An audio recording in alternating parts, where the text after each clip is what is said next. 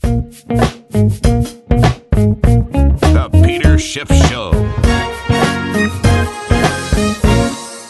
We had solid gains today in the major stock market averages. The Dow Jones putting in the largest percentage gain, just over 1.2%, just under 300 points, 298. I think at the highs, the Dow was up maybe 370 and change. So a strong day.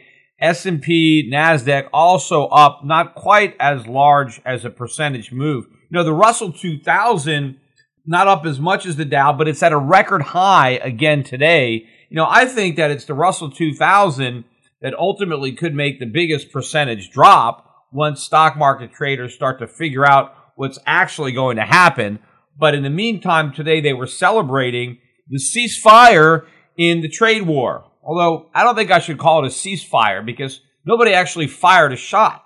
Right? It's been more of a war of words than a real conventional battle. I mean, basically a lot of saber rattling, not a lot of fencing. But I think what happened today is, you know, we call the truce, right? Both sides sheathed their sabers and agreed that there's not going to be a war, right? And I think the markets were relieved. And so we got a relief rally based on that good news. Although I don't think the markets ever sufficiently priced in the real cost of a hot trade war, right? I know Donald Trump said, oh, trade wars are easy to win. Believe me, if they were easy to win, we would have waged one.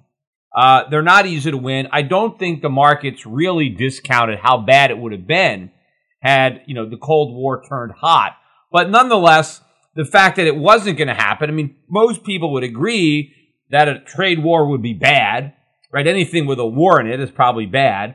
And if now there's going to be trade peace, well, there's a peace dividend. And so we got that today. Whether or not we're going to get a follow-through tomorrow remains to be seen.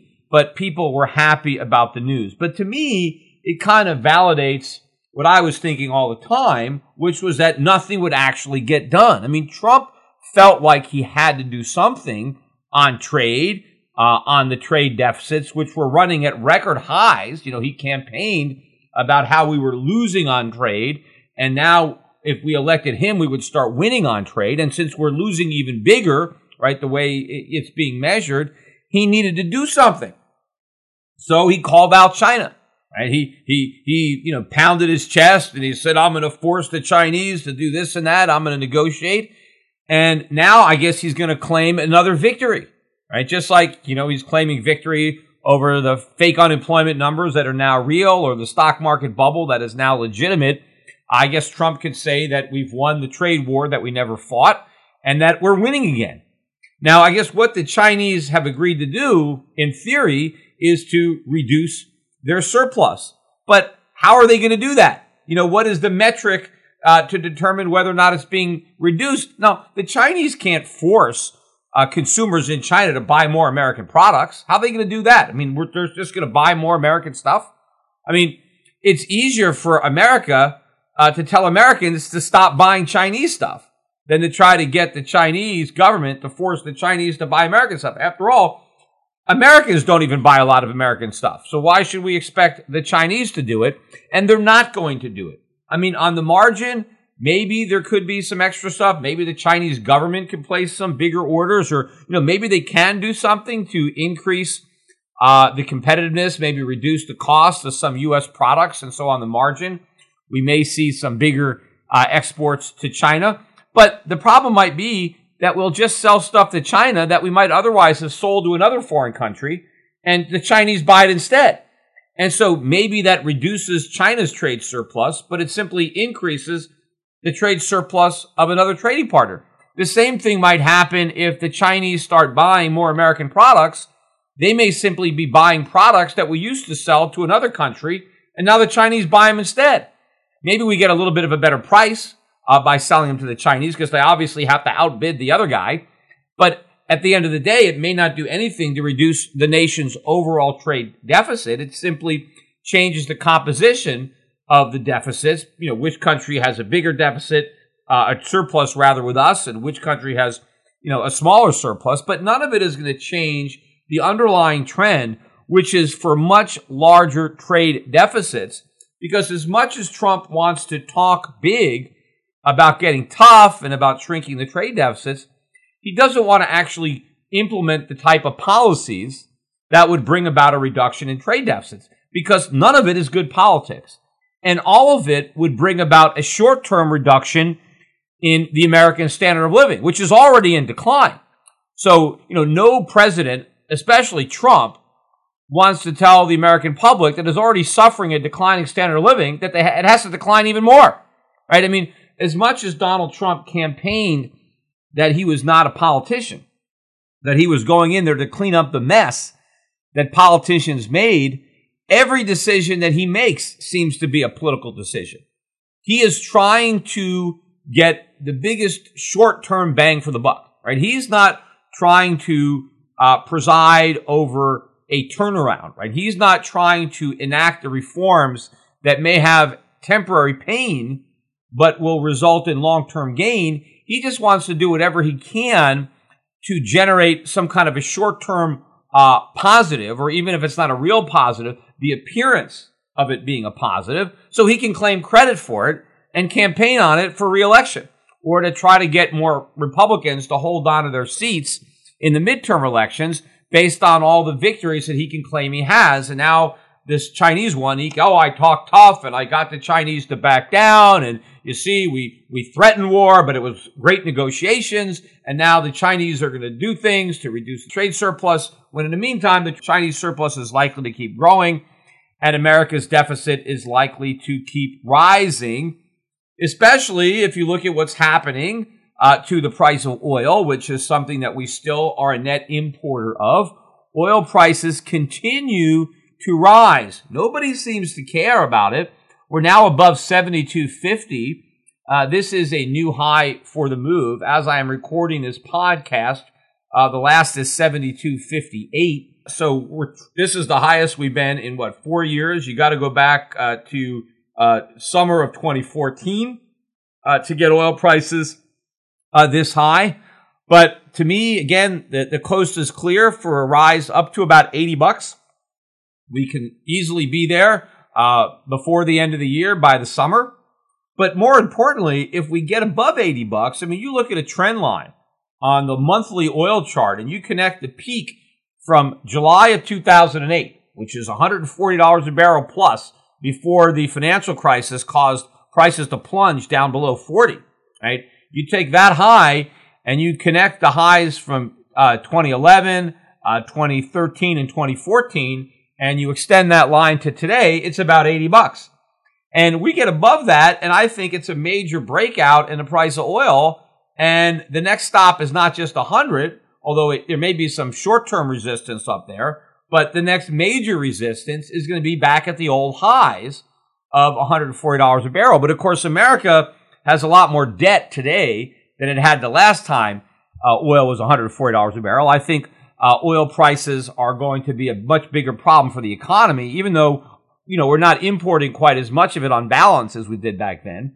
I think the American family is in worse financial shape. And remember, back in 2008, a lot of Americans still own homes and still had home equity. And yes, we still have a lot of Americans that own homes, but not nearly as many, right? Home ownership was near a record high back then, and now it's near a 60-year low. And so a lot of people that used to have home equity, which was a cushion, right? You can go borrow against your home equity so you can afford to buy expensive gasoline. A lot of those former homeowners are now renters, and that home equity is gone. And by the way, their rent is also going up. It's not just the price of gas that's going up, but prices in general are going up, and it's food prices that are going up, insurance prices that are going up.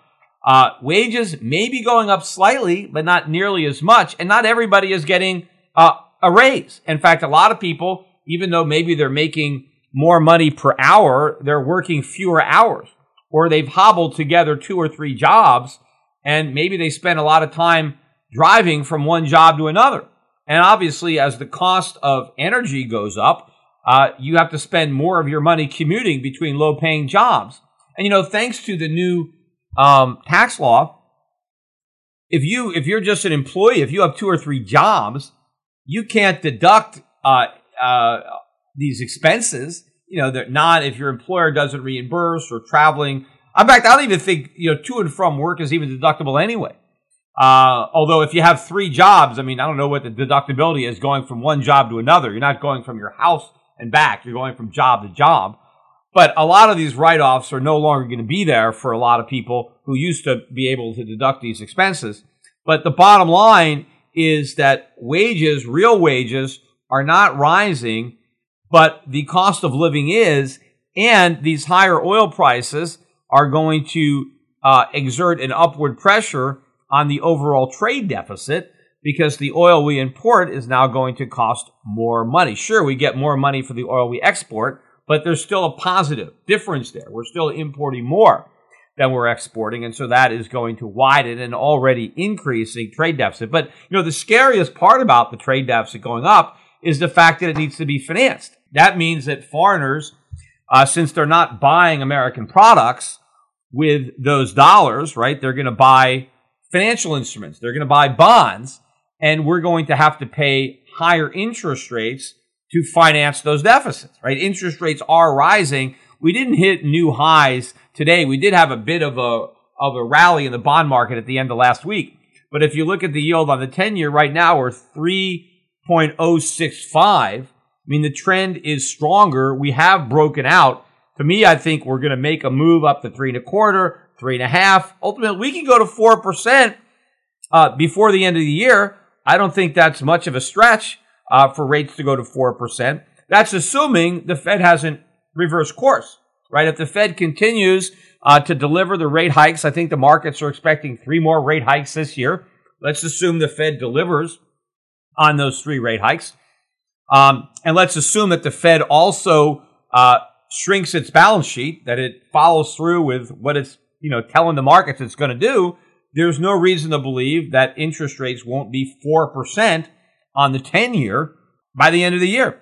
Also, there's no reason to believe that oil prices won't be maybe $80 or $100 a barrel, right? If the trends that are in place now stay in place. And what's amazing, too, about the strength in the oil market is that it is still occurring against the backdrop of a strengthening dollar, particularly against the emerging market currencies. And, there's a lot of oil demand coming out of the emerging markets.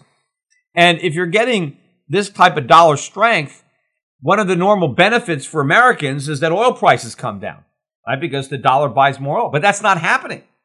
But what that means is that oil prices are rising really fast for other people who don't have dollars, who are paying for oil in currencies that have been falling in value. Now, the dollar did surrender its early morning gains today, just like gold was able to recover early morning losses. I think it was down $8 to $10 at one point early this morning, and we ended up positive by $1 or $2 in gold. Gold stocks, never really sold off. They were down a little bit on the open, but gold stocks had a good day.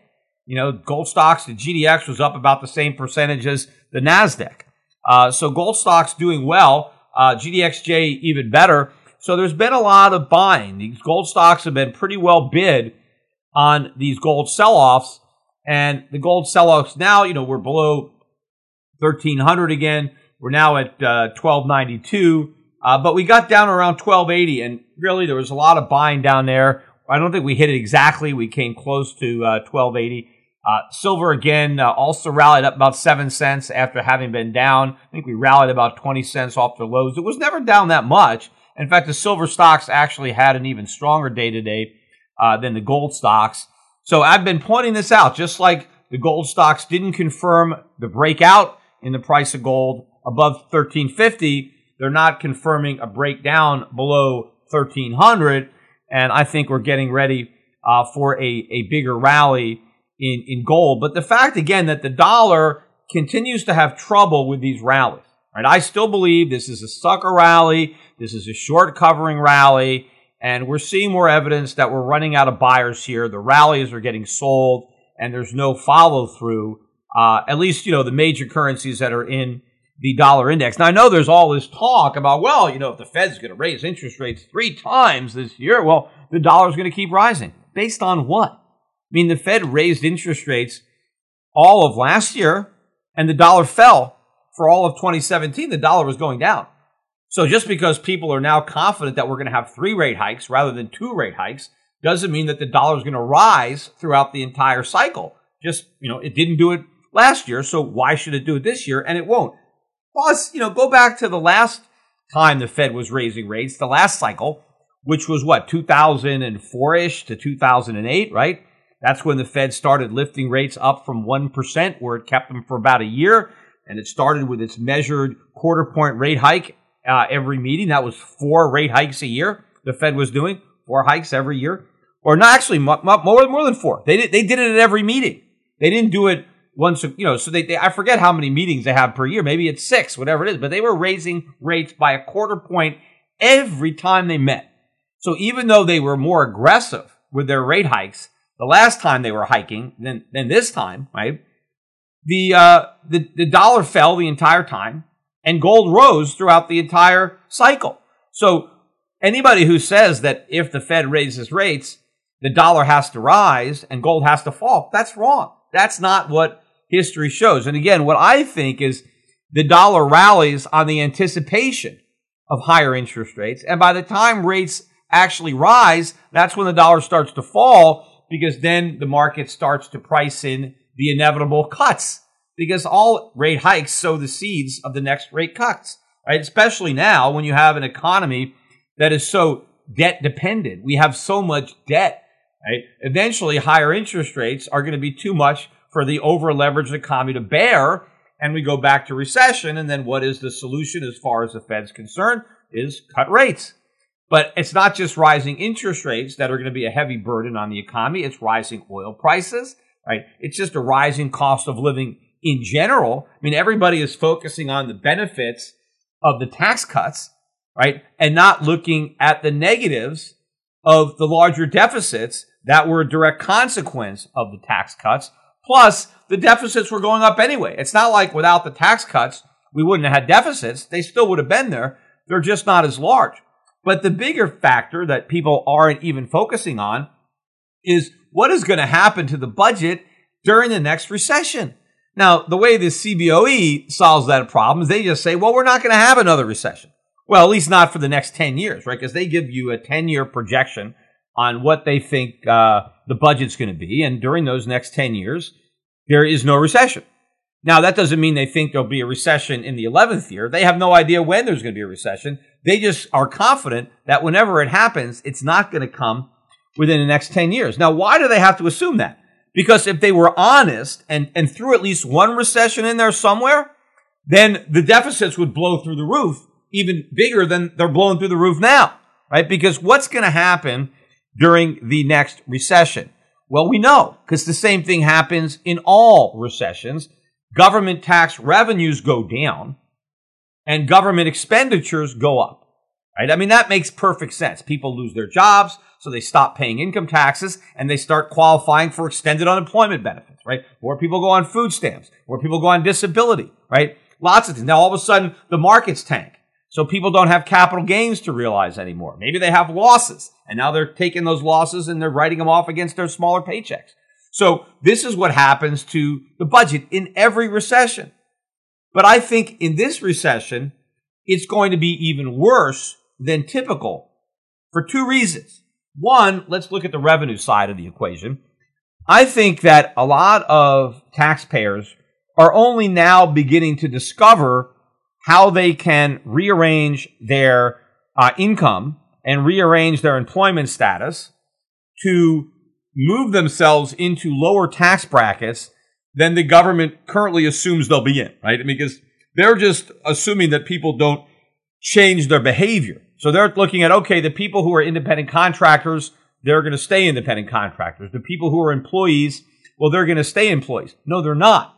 There are a lot of people who are employees who will change their status, right? And a lot of people are going to alter things in order to qualify for a lower tax bracket. That's just how people work. Everybody tries to minimize their taxes. Just like you try to maximize your earnings, you try to minimize your expenses. And one of those, the big expense, is income taxes. So people will try to arrange their affairs in such a way as to have the lowest possible tax. And I think that's going to be happening in a big way going into the next recession. So I think that the amount of revenue loss is going to be much higher than what is normally associated with a recession. Plus, of course, I mean, this one could be a particularly deep recession with a tremendous number of people losing their jobs. So there are a lot of reasons, but I think that the revenue loss in this downturn will be abnormally high. On the same token, the increase in expenditures will also be high, not simply because the recession is causing more people to qualify for government benefits, but if you look at where we are right now on the demographic curve, right, the number of people that are now qualifying, the baby boomers who are moving out of their working years into their retirement years, that is really, accelerating. So you're going to have a lot of people that are going to be qualifying for the entitlements in an accelerating trajectory. But the most important thing is going to be the net interest cost that is going to be exploding on the national debt like we've never seen before. Because remember, we have all these bonds, trillions and trillions of dollars worth of bonds that are out there that have very, very low interest payments associated with them, where the government sold 1 year, 2 year, 3 year, 5 year bonds, right, during this period of time, this 8-year period of time where interest rates were basically zero. And the government was borrowing at 1/4%, 0.5%. Right now, all this stuff is going to mature, and they're going to have to roll over the same debt at 2.5%, 2 3/4, 3%. That is a big, big number when you multiply it by the trillions and trillions of debt that have to be refinanced. So the combination of recession and rising interest rates will cause federal expenditures to explode in a way that we've never seen before in any prior recession. So you have a plunge in revenues, an explosion in expenditures.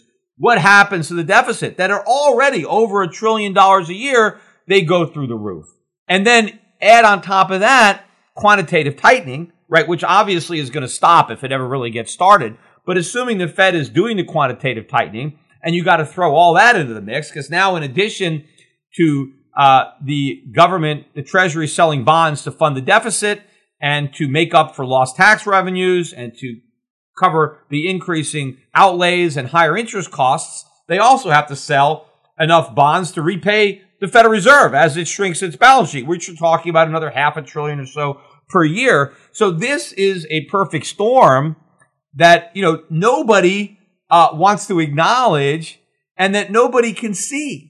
And, the amazing thing is, and this is something that I talk about a lot with potential investors or clients, is they say, Peter, you've been saying this for a long time. When is this going to happen? And I know I've been saying it for a long time because the problem has been building for a long time. And anybody who understands this can see the problem. The problem is that most people can't see it. That's why it's never a problem, because they never see it. I mean, there's no way to just notice the problem at the last minute. I mean, if you didn't see that we were heading for a debt crisis 5 years ago, 10 years ago, then I guess you don't see it now, right? Because it was obvious then. So if you thought it was no problem, in fact, even politically, there was at least political lip service being paid to the debt, right? Early on, when Obama was elected, that's where the whole Tea Party movement came from. It was a protest of debt, and it was all the money that was being borrowed, right? That's what gave way to the Tea Party. It was fiscal conservatives. They are gone. There are no more fiscal conservatives. I mean, the whole Republican Party, they're just a bunch of Keynesian spenders. The Democrats, they kind of pretend to be fiscal conservatives sometimes when the Republicans are in power, but they're really not. They want bigger government. They don't care how they get it, right? They don't care if they have to borrow or tax, right? They just want bigger government. Yeah, they want to bleed the rich. Sure, that's the class envy, right? They always want to take from the rich, but they know that they can't take everything from the rich. And, so they got to leave them with something. So where are they going to get the money to buy all their votes? Well, they borrow it. So they've never been fiscally conservative in the Democratic Party. But the Republican Party at least had its share of fiscal conservatives. Now, they never controlled the party. They never were able to really advance their agenda, but they were able to put some brakes on Obama, right? They did have some success in trying to limit the big spending of Obama. In fact, they had even more success under Bill Clinton. when he was president. One of the reasons that the deficits were so small, and in fact, for a couple of years they were able to pretend they were surpluses, was because of the Republican Congress, Newt Gingrich and all those guys. They were putting the brakes. They were preventing Clinton from maybe having more government that he would have otherwise liked because he was working with Republicans in Congress. And so they were able to, exercise some restraint when they were in a minority power. But of course, as soon as they got the White House, as soon as George Bush came in, then all that went out the window and the deficits soared. But compared to where they are now, those deficits were tiny. And what the Republicans are doing under Trump is much more irresponsible and reckless than what they did under Bush. And the consequences are going to be a far bigger disaster. And I've already said that I don't believe that the consequences are going to be postponed until after Trump is reelected. Now, I'm not saying it's impossible for that to happen, but if I was going to lay odds, I would say it happens before 2020 rather than after, which is why I think that the Trump administration is going to be followed by a Democratic administration with, really a socialist administration just operating under the Democratic Party with a socialist Congress. And of course, by that point, nobody will talk about the deficits unless, of course, we've had a sovereign debt crisis before then, which we could. That's where we're headed, right? Because the reason that nobody is worried about the deficits is because the national debt is $21 trillion. As far as everybody's concerned, no problem. Right? There's nothing wrong with $21 trillion in debt. I mean, we were worried about the deficit when it was $5 trillion, and we were worried at $10 trillion. Yet here we are, $21 trillion, and nothing bad has happened. So we were wrong to worry, right? The fact that the deficits have gotten so much big is supposedly proof that we never had anything to worry about. But meanwhile, this whole new normal, this whole slow growth, low productivity, all this is a consequence of these big deficits, whether anybody wants to acknowledge it or not. I said back at the beginning of the podcast, if Trump really wanted to get to the root cause of America's trade deficits, it's our lack of domestic savings, which enables capital investment. Well, why don't we save any money? Because the government is borrowing it all, right? The government is basically depleting that shallow pool. Right? Now, so obviously, some of the money is being borrowed from foreigners, but it's still money that needs to be borrowed. And of course, our monetary policy punishes people for saving, so they don't save. Right? We encourage people to take on debt, and so that's what we're doing. But because nobody's saving, we're not getting real capital investment. We're not increasing labor productivity. We're not increasing production. So all of this stuff is a consequence of these big debts. But because we haven't had a crisis yet, doesn't mean that we're not going to encounter one. Again, you could jump off the top of the Empire State Building and you could say so far so good all the way until you hit the pavement. But just because you haven't hit the pavement, when you're on the 50th floor on the way down or the 30th floor, hitting it is inevitable, right? Once you've jumped off the top of the building, that's it, you're done. And I think we're in that same predicament. I think we've already jumped off the fiscal cliff or the trade deficit cliff. It's only a question of when we hit the bottom. And it's hard to tell exactly where that is because there is no way to know when a bubble is going to pop. But that's what this is. This is a huge bubble in the U.S. dollar. It's a huge bubble in the U.S. Treasury bond market. But if you look at the breakdown of the bond market thus far, and you look at it in a long-term scheme of things, you look at the beginning of the bull market in 1980, 1981, and you say, hey, that bull market ended this year, right? That is a major, major thing. And the reversal can be very swift. And if you think that dollar correction ended in January of 2017, and that we're now in a bear market in the dollar, we're now in a bear market in bonds, then the crisis may not be that far off, right? It may not be here in a few days or a few weeks, but it could be here in a few months, and it certainly could be here in a few years. And by a few, we could be meaning a couple, right? Because the numbers are now so big, the dynamic that has already been set in place is so big, and you have this maximum complacency. Nobody cares. Nobody's worried. Oh, interest rates have gone up. Oh, yeah, but they're not going to go up much more. How do you know? Just look at a chart. Look at how high they can go. Look at how high they've been in the past when we were in far better fiscal shape than we are now.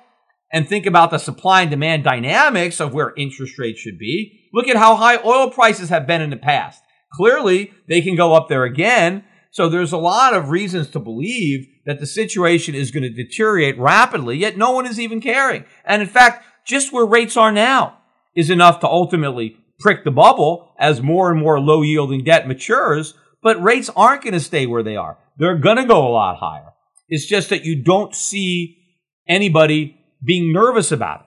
But again, very few people were nervous about the financial crisis in 2007, even in 2008. Very few people were nervous about the mortgage market, even after the subprime market imploded, even after all the lenders were going bankrupt, even after, Bear Stearns filed for bankruptcy. I mean, it took a lot of things to happen, right, before everything started to implode, right? And before anybody was even worried about it. I mean, so many bad things that should have caused alarm.